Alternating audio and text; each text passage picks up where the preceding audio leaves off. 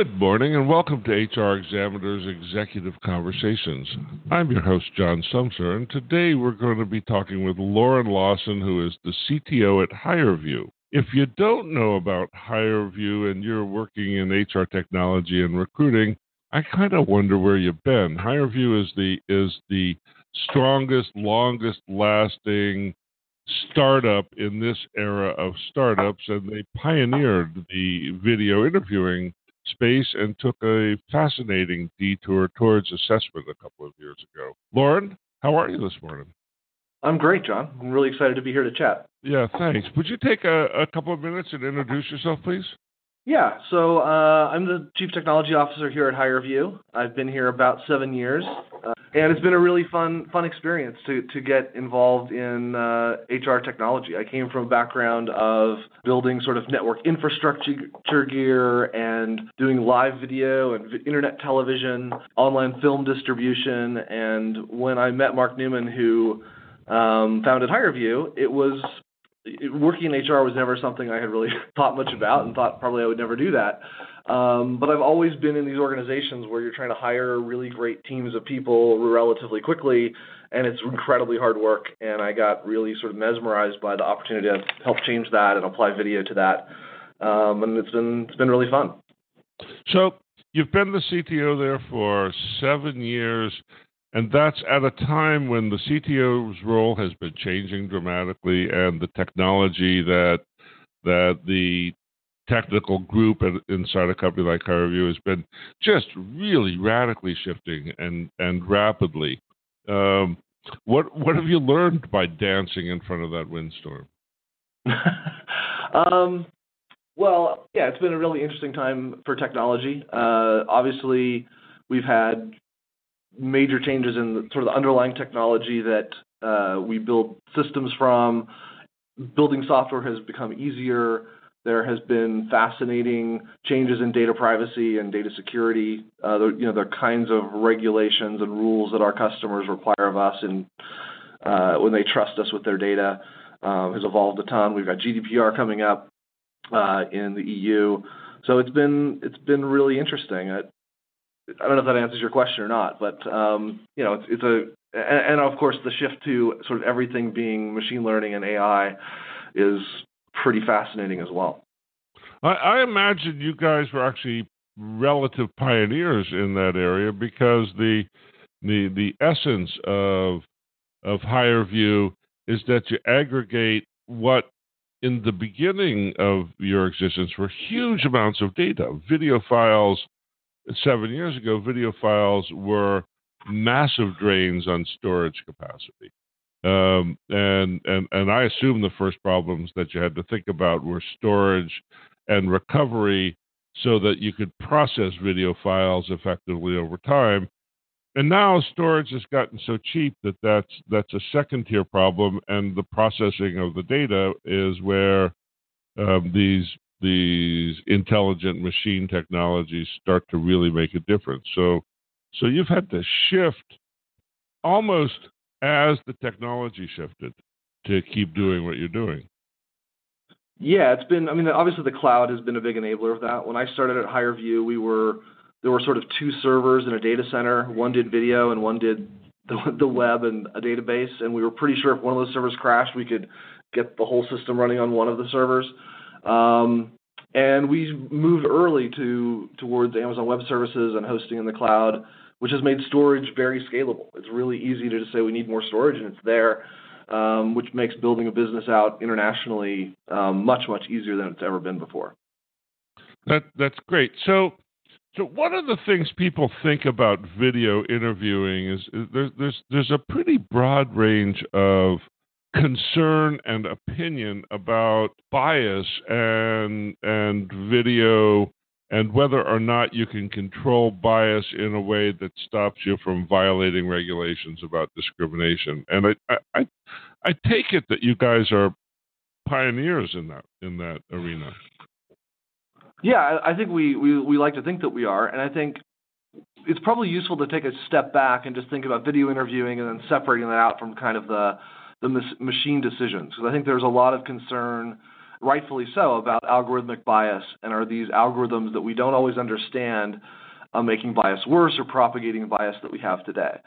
We've always felt that just doing a video interview is a way to increase diversity and reduce bias.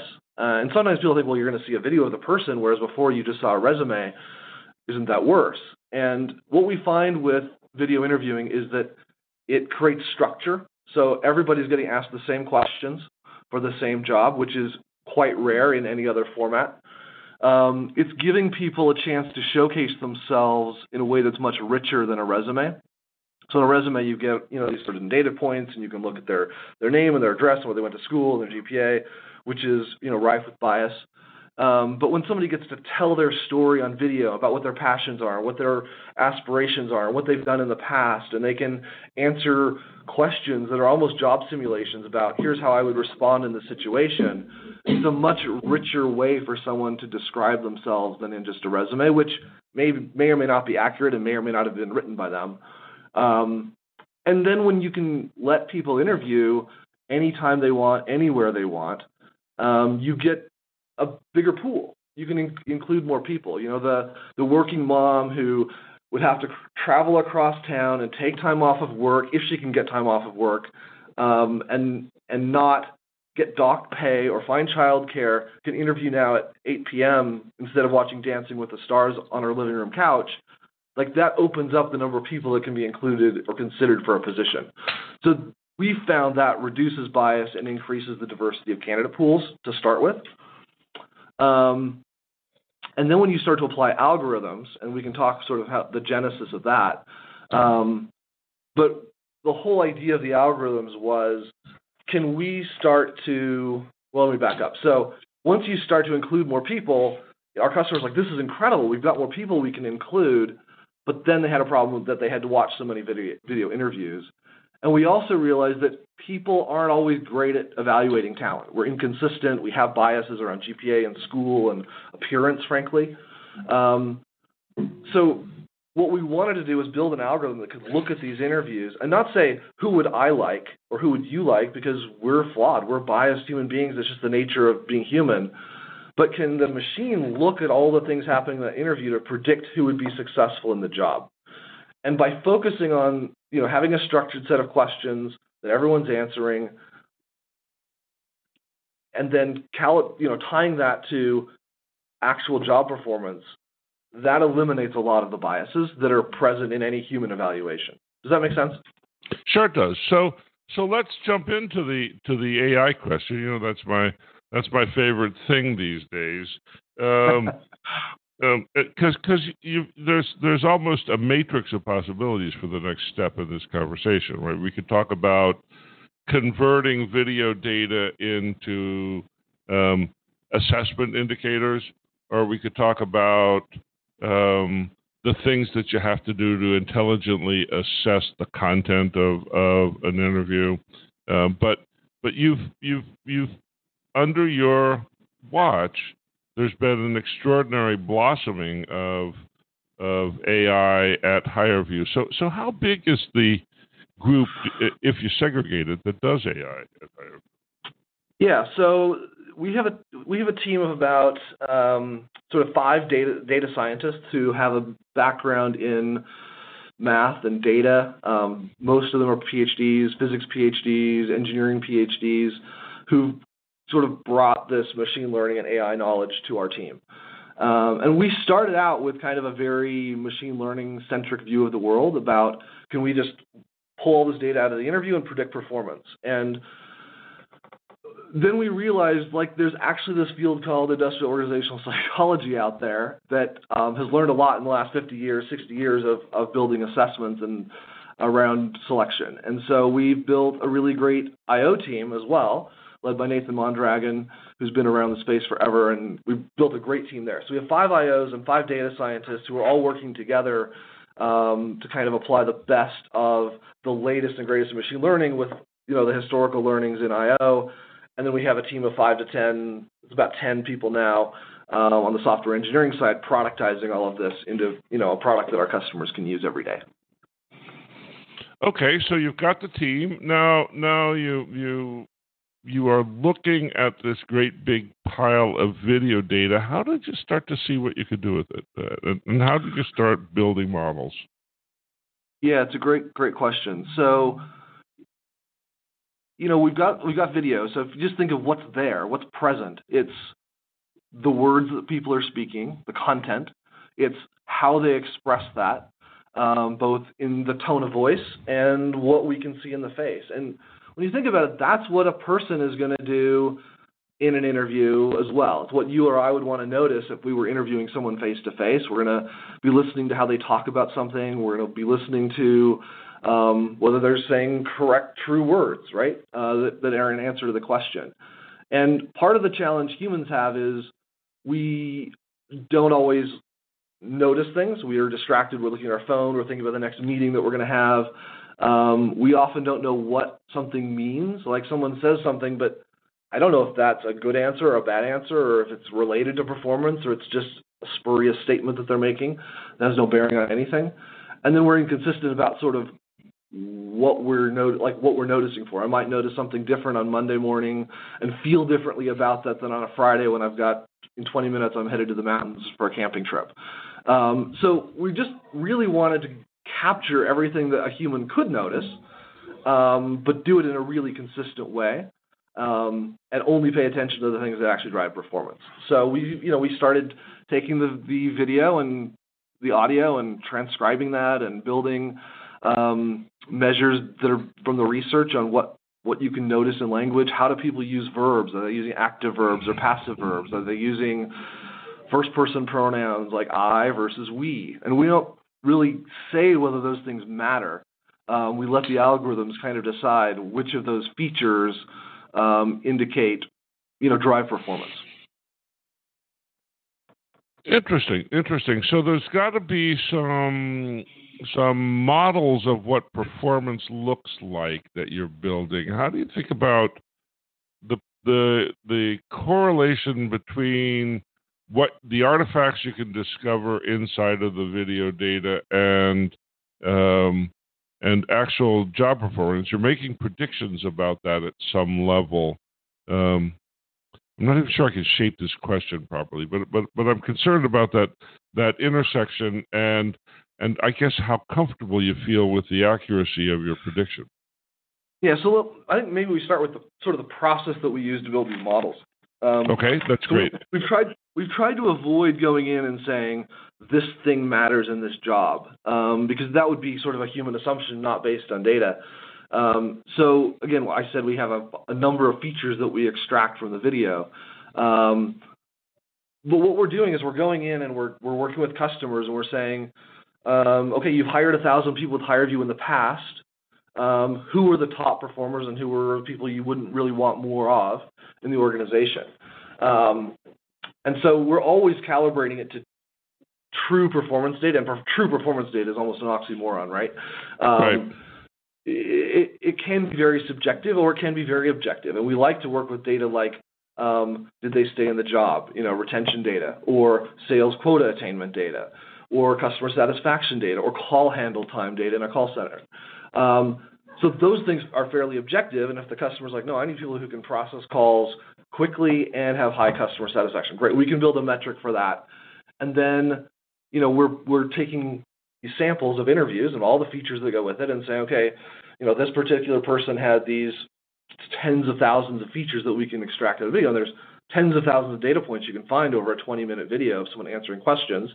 That particular combination means, that if those things are present in the interview, that person ended up being a top performer. Here's another set, and that person ended up being a top performer. They may be different in a bunch of different ways, but there's going to be some commonality. And then there's this other combination of features from an interview, and you're like, people who have those combinations tend to not work out. And so the algorithms are great at finding these patterns in the tens of thousands of data points. And we can test it, right? So we can train this algorithm on 90% of the data we get from the customer, and then we hold out 10%, and we say, great, we've got 10%. Let's run those interviews through and see how good we are at predicting performance. So we know how good the models are at making those predictions. And like any assessment that's ever been built, it's not perfect, but it's a lot better than sort of random guessing and a lot better than typically than the humans who are making the decisions. So if I'm a user and I get a set of recommendations from you, and I don't agree with the recommendations, how do I feed that back to you? It's a great question. We get plenty of that feedback, right? And then we have to sort of decide. I bet you do. Right? And we have to decide, like, yeah, we built this because we know you're not that good at this, right? Because people just aren't. Lots of data out there that says we're not that good at selection, and we have bias. So we don't know if it's no. I really like that person because, and the thing that comes after the because is totally invalid. We have to sort of decide whether it's that or it's, oh, this is an opportunity to improve the algorithm. And so we have to sift through those examples and try to decide whether it's good. We need to ignore it and go, like, that's cute, you're a human, you know, I know you think that that's what performance looks like, but it's not, or whether it's an opportunity for us to improve. And those are hard decisions to make. So I'm going to ask you a hard one because it's kind of about me. So I am an anomaly in hiring processes. I have a philosophy degree and made my career as an engineer. And in order for that to happen, the guy who hired me the first time had to violate all of the rules and policies of hiring in that engineering company. Right. And he did it because he saw something that wasn't a credential and it wasn't a piece of job experience. He saw something from our interactions that made him think that he wanted to have somebody like me on his team. And I got to discover that I should have been an engineer all along. How do you account for that kind of really strong and capable human judgment? There are people who have it. Right. Inside of your system. Not everybody's got it. It would be great if you could train all recruiters and hiring managers to have it, and I buy that most don't. But some do, and one of the things that concerns me about machine-driven decision-making is that it marginalizes the people who are best at making talent decisions. It's a great question. And I think what we find is that those people are the people who've hired the rock stars in the organization. They've hired the people who are really great and provided the examples that our algorithms are learning from, right? So in that organization where you were hired, this particular person hired a group of people who ended up being great, like you. We're learning from those examples. It's a weird thing because you know the way I frame this question a lot is how do you this is because I have such a great impression of myself is how do you find the Einsteins and Steve Jobs when you've got rigid hiring criteria? And the other side of that question is you don't actually want to standardize on finding those people. Right? It would be bad to have all Steve Jobs in your company. Right. And, you know, I don't think that we can say that, you know, the algorithms today are going to find the Einstein for a company when they couldn't find it themselves, right? If no one in that organization ever thought to interview someone like that, we're going to say, hey, you should hire this person. We're learning from what the organizations have done in the past in a way. But the other thing that we can, and so the classic argument to that is, well, doesn't that mean that the profile of who gets hired narrow over time and converge to this very narrow, undiverse set? Right? Exactly. And I think that's the fear. I think that there's sort of two things that we think we can solve with, help improve that with. And the first thing is we're looking for sort of skills. We're looking for capabilities. Not, you know, if you walked in to interview for this job, you're like a philosophy degree, you're out. We're not looking for that. We're looking for whatever it was that he found in you that ended up predicting performance. Was it communication skills? Was it your ability to think creatively? Or was it your ability to look at a problem from a different angle? We'd like to be building in the kinds of questions into interviews that let someone highlight that and then say, we're looking for that skill, that ability, not the degree or the GPA or these other things that as humans we kind of just think, oh yeah, that's what is required. So we're trying to look at capabilities and skills that I think sometimes get overlooked in a traditional interview process. And then I think the hope here is an organization if you think of the data set that HireVue has, we can look across many companies and see what makes someone successful in a particular job.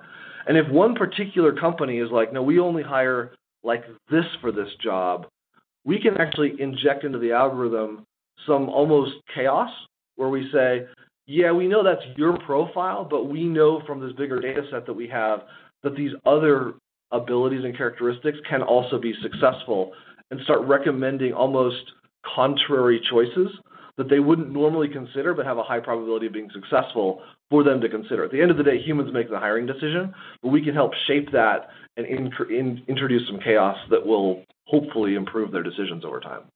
That's interesting. Let me spit that back at you. That's one of the most interesting things I've heard in a while. So the way that I would say that is machine learning processes tend to drive variability out of systems. And when you drive variability out of systems, you get sort of mediocrity. And in order to combat that, you need to introduce novel data into the system so to prevent the machine learning from sort of collapsing in itself. And you're talking about using the broader data set from all of your customers as a way of making sure that that happens in an individual company. Is that close? Yeah, exactly. I mean, we hope that we've done 6 million video interviews now around the world, and that's growing at an ever-increasing rate. We should be able to learn something from all of those interviews together that benefits all of our customers, even if they have a blind spot to it. That's great. So you've shifted focus somewhat from video interviewing to a more assessment-oriented market position, and all of a sudden, HireVue is a regular on the IO psychology circuit. How's that going?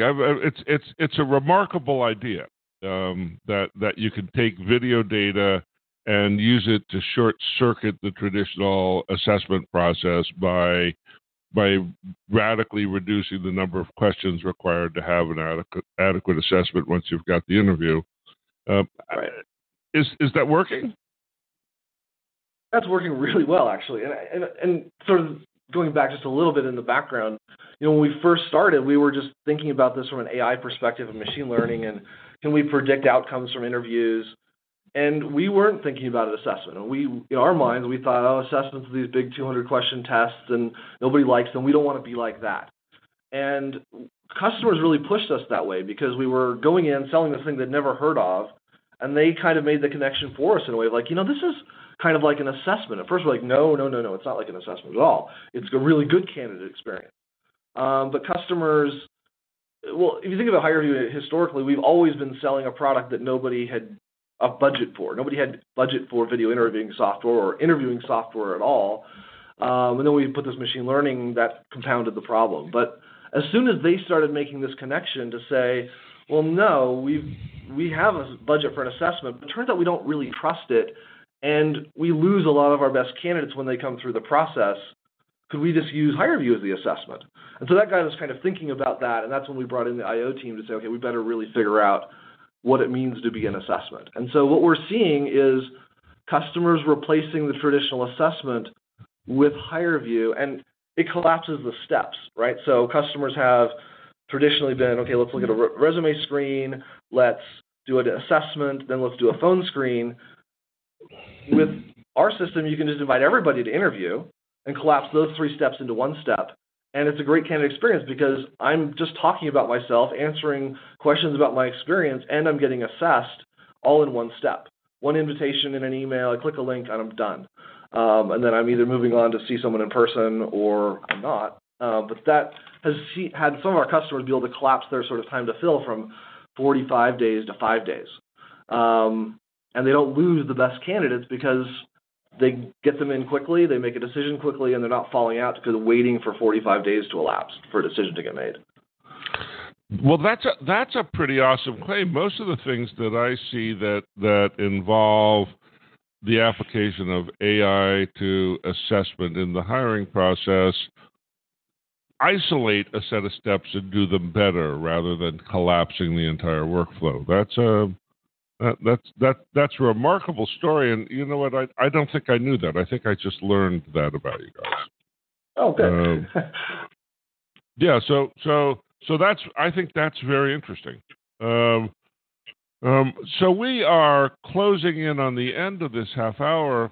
What didn't we cover that we should have? I think that I'd love to just talk for a minute about bias, because I think that there's a perception that these machine learning algorithms are going to be biased against a particular group, or if a customer has only hired people of one gender or one ethnic group, that will get propagated in the algorithms. And that is, at a certain level, without some care and thought, that is possible.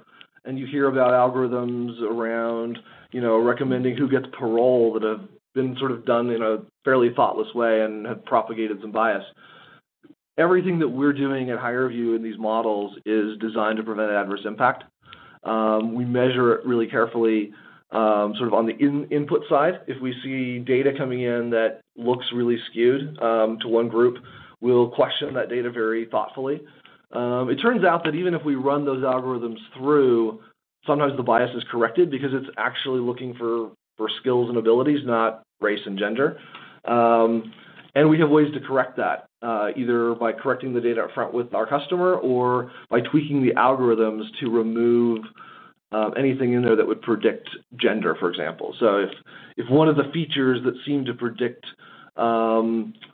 success was tone of voice, and it always said, well, women have a better tone of voice, and if all of the high performers were women, then it would kind of say, okay, well, maybe tone of voice matters. We can take that out as a feature in the algorithm and still have very good predictive value, but remove any bias from the algorithm.